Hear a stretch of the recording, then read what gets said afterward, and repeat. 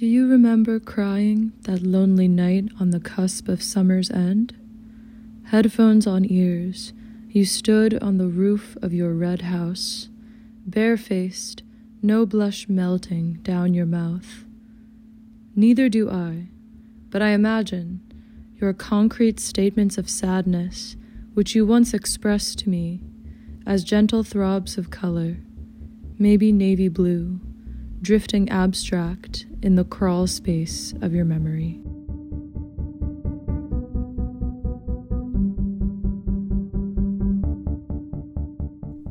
That was Weinberg and Beanon Jr.'s Sky Tarshis reading their poem Inhabiting. Tarshis currently serves as Helicon's operations manager and treasurer. From the Daily Northwestern, I'm Joanne Hayner, and this is NU Declassified, a podcast about how wildcats thrive and survive at Northwestern. April showers bring May flowers, but did you know that April is also National Poetry Month?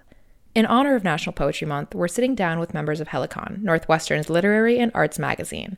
Since 1980, Helicon has published student poetry, prose, photography, and more, making it Northwestern's longest-running literary publication. Weinberg Jr. Lily Globinger currently serves as Helicon's editor-in-chief and has been a part of the publication since her freshman year.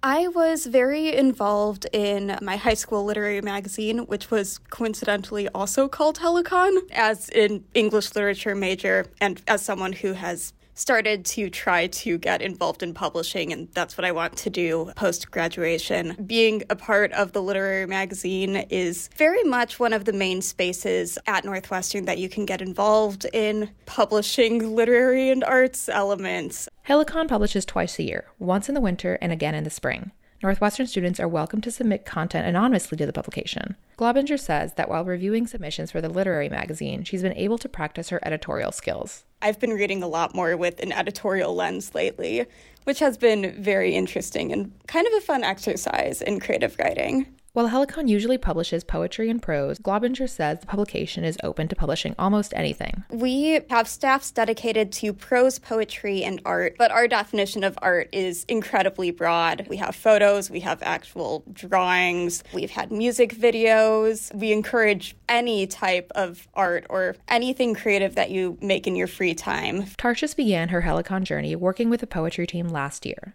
Like Globinger, she said she enjoys being in a space with people who have similar interests. I love literature very much, particularly poetry, and it was so wonderful to just sit around and talk about all the amazing student literature that we got. We have such a talented student body, truly. Globinger echoes Tarshis's point of view. This is a place where everyone is just incredibly passionate about what they're doing. If you're looking for somewhere to get inspired from other people's writing or just from being in a community of people who are so entrenched with writing, it's the perfect place to go to. Unlike other publications at Northwestern, Globinger says Helicon has a variety of students from different specialty schools and degree programs. The great thing about Helicon is the fact that, it's a way to be involved in a literary sphere on campus without having to actually take classes on writings. If you're super STEM focused, I myself, when I was largely comp sci instead of English, this was my main escape into the literary. It's a space where everyone gets to actually express their passion for writing, even if they aren't actively involved in it.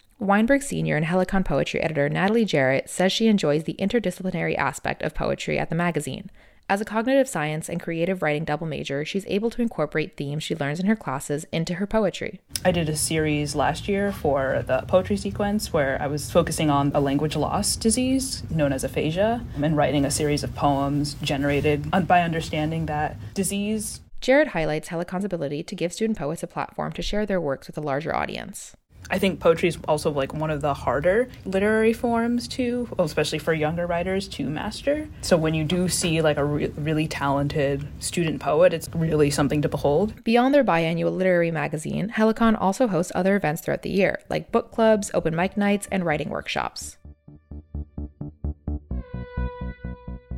While the staffers at Helicon are busy putting together their annual spring issue of the magazine, Jarrett has a few recommendations for where the daily audience can look for poems during National Poetry Month. There's so much you can find on social media. There are a lot of poets that joke about how they go way more viral on like Twitter than they do with like the actual work they publish. I like following the Academy of American Poets, like Poetry Foundation, poets.org. All those sites, they post full-length poems, and it's really a treat to be able to read that, because sometimes you would have to pay for the actual journal in order to have the opportunity to read that. Tarshis is mainly focusing on practicing their writing skills during National Poetry Month this year. They've been looking into poetry challenges that involve writing a poem a day. I just love poetry so much, and recently I've been into picking something very particular to research and sort of funneling all those things I like to write about through that very particular specific topic. I find myself writing a lot about different forms of loss, whether that be literally losing a person or losing some kind of relationship or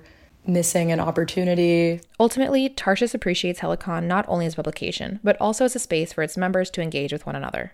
I've learned that forming a community of writers is really important, not just for the success of the club, but just for everybody's mental well-being too. And also just having a space to sit down and exercise your brain in a creative and analytical way outside of a classroom is really fulfilling. From the Daily Northwestern, I'm Joanne Hainer. Thanks for listening to another episode of NU Declassified. This episode was reported and produced by me. The audio editor of the Daily Northwestern is Mika Ellison. The digital managing editors are Ava Mandoli and Erica Schmidt, and the editor-in-chief is Alex Perry. Make sure to subscribe to the Daily Northwestern's podcasts on Spotify, Apple Podcasts, or SoundCloud to hear more episodes like this.